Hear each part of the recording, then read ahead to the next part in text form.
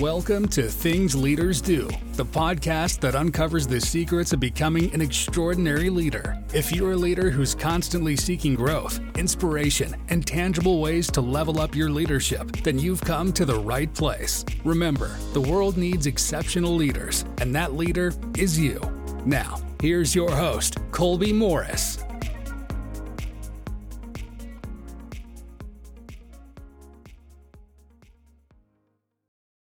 Hey leaders, welcome back to the TLD podcast. I'm your host, Colby Morris. It's my goal to help you navigate this leadership road without hitting the same bumps I did. I want to give you tools to help you be a better leader starting today. Whether you're a new leader or an experienced executive, we can all be better leaders. Today we're diving deeper into the high-octane world of leadership in high-stress environments.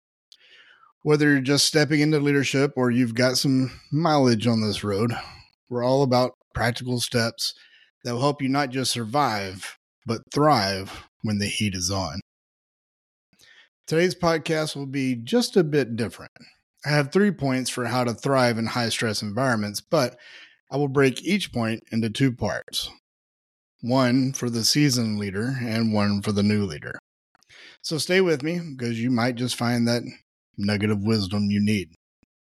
First, let me tell you, I understand where you are. I've been in some pretty high stress organizations, and I've experienced those things you're feeling right now just as you're thinking about it.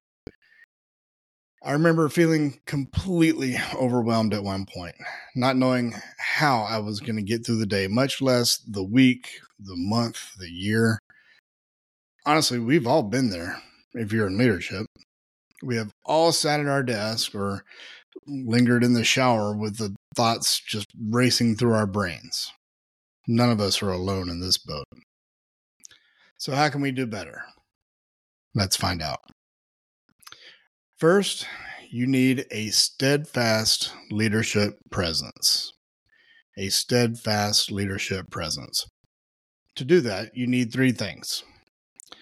You need self-discovery, breathing with a purpose, and mastering time.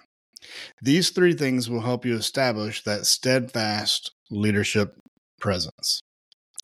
For self-discovery, new leader, you will need to go on a self-discovery journey. You need to figure out your strengths and also your growth areas. It was Aristotle that said, "To know thyself is the beginning of wisdom." You also need to see how these play under pressure. Ask those people on your team how you seem to be handling a situation or how it is perceived. Ask those you trust for the truth. Seasoned leader, you must keep exploring your emotional intelligence.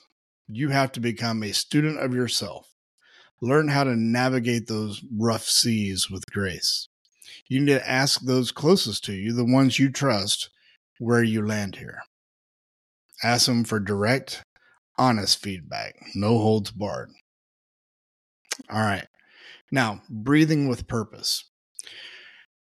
New leader, you must make intentional breathing exercises a part of your daily routine. I know you're like, breathing. I breathe every day. That's not what I'm talking about. See, this is going to help you develop that calm spirit about you that acts as like an anchor in the storm. You can practice Wim Hof breathing or box breathing. There are several methods out there that can help you. You just do some research and pick the one that you'll actually do. I personally pick the box breathing just because it's easy for me to remember. There's all kinds of other versions out there. It's just for me, box breathing works better. You veteran leaders, you need to embrace this mindfulness as a way of life. Let it just infuse every part of you. Again, pick a breathing technique and incorporate it into your life. Start journaling when you do it. The final step in creating a steadfast leadership presence is to master time. Seasoned leader, you have to elevate your time management game. You need to know when to delegate and when to dive in and when to step back in to steer the ship with precision. New leader, Start with some time management basics. Break your big task into smaller bites, but keep moving forward. If you need some time management tips, go back to my previous podcast, Time Management for Leaders. There's some great information in there for you. Okay, let's move to point 2. Point 2 is you have to champion transparent communication. When you're in a high-stress environment, things tend to move quickly, and there tends to be a lot of pressure. When you add those two things together, the outcome is often miscommunication. So, let's look at the breakdown of transparent communication. First, the art of listening. New leaders, you will need to start by training your ears and your mind to listen actively. Again, if that's a new term, active listening is the skill of listening to understand without listening to respond. The reason that is important is because you will start to hear what is really happening or what is really going on with your team. You can hear what they are not saying, and you'll hear emotions, not just stories.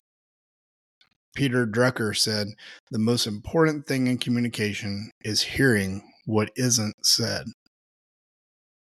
Experienced leaders, you need to take those communication skills you developed and turn it into a superpower. Also, seek feedback and make sure that everyone on your team feels heard. When that happens, you'll get so much more buy-in from your team. Step 2 here is crystal clear messages. Crystal clear messages. Again, in a high-stress environment, what you say can be misinterpreted if you aren't communicating clearly and consistently. James Hume said it this way. He said, the art of communication is the language of leadership.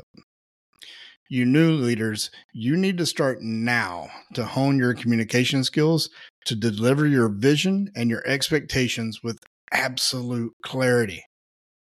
Existing leaders, you have to speak the language of leadership fluently. Offer unwavering clarity in your words, and that will provide a calming moment in the storm. The third point of transparent communication is taming conflict. Anytime you're in a high-stress environment, there will be conflict. It's not if, it's when. So know that, new leader. If you haven't started learning conflict resolution skills, you need to begin. LinkedIn Learning has a ton of these trainings, as well as Udemy and even YouTube. A couple of books I'd recommend are Crucial Conversations, and the other is Radical Candor. For you experienced leaders, you should be creating an environment at this point where healthy disagreement is a part of dedication and trust, and not just discord within the team, but your team can have healthy disagreements. Okay, let's move to our final point, which is cultivating team resilience. This high-stress environment will take a toll on your team. Let's look at 2 steps to increase this resilience. First, focus on the team's well-being. New leaders, you're probably not too far removed from the role that your team is playing. You should show, tell, discuss how you understand their struggles. You have the ability to be empathetic. You know where they're coming from. You know what they're going through. Be willing to listen and help as much as you can. Seasoned leaders, you should be prioritizing your team's well-being.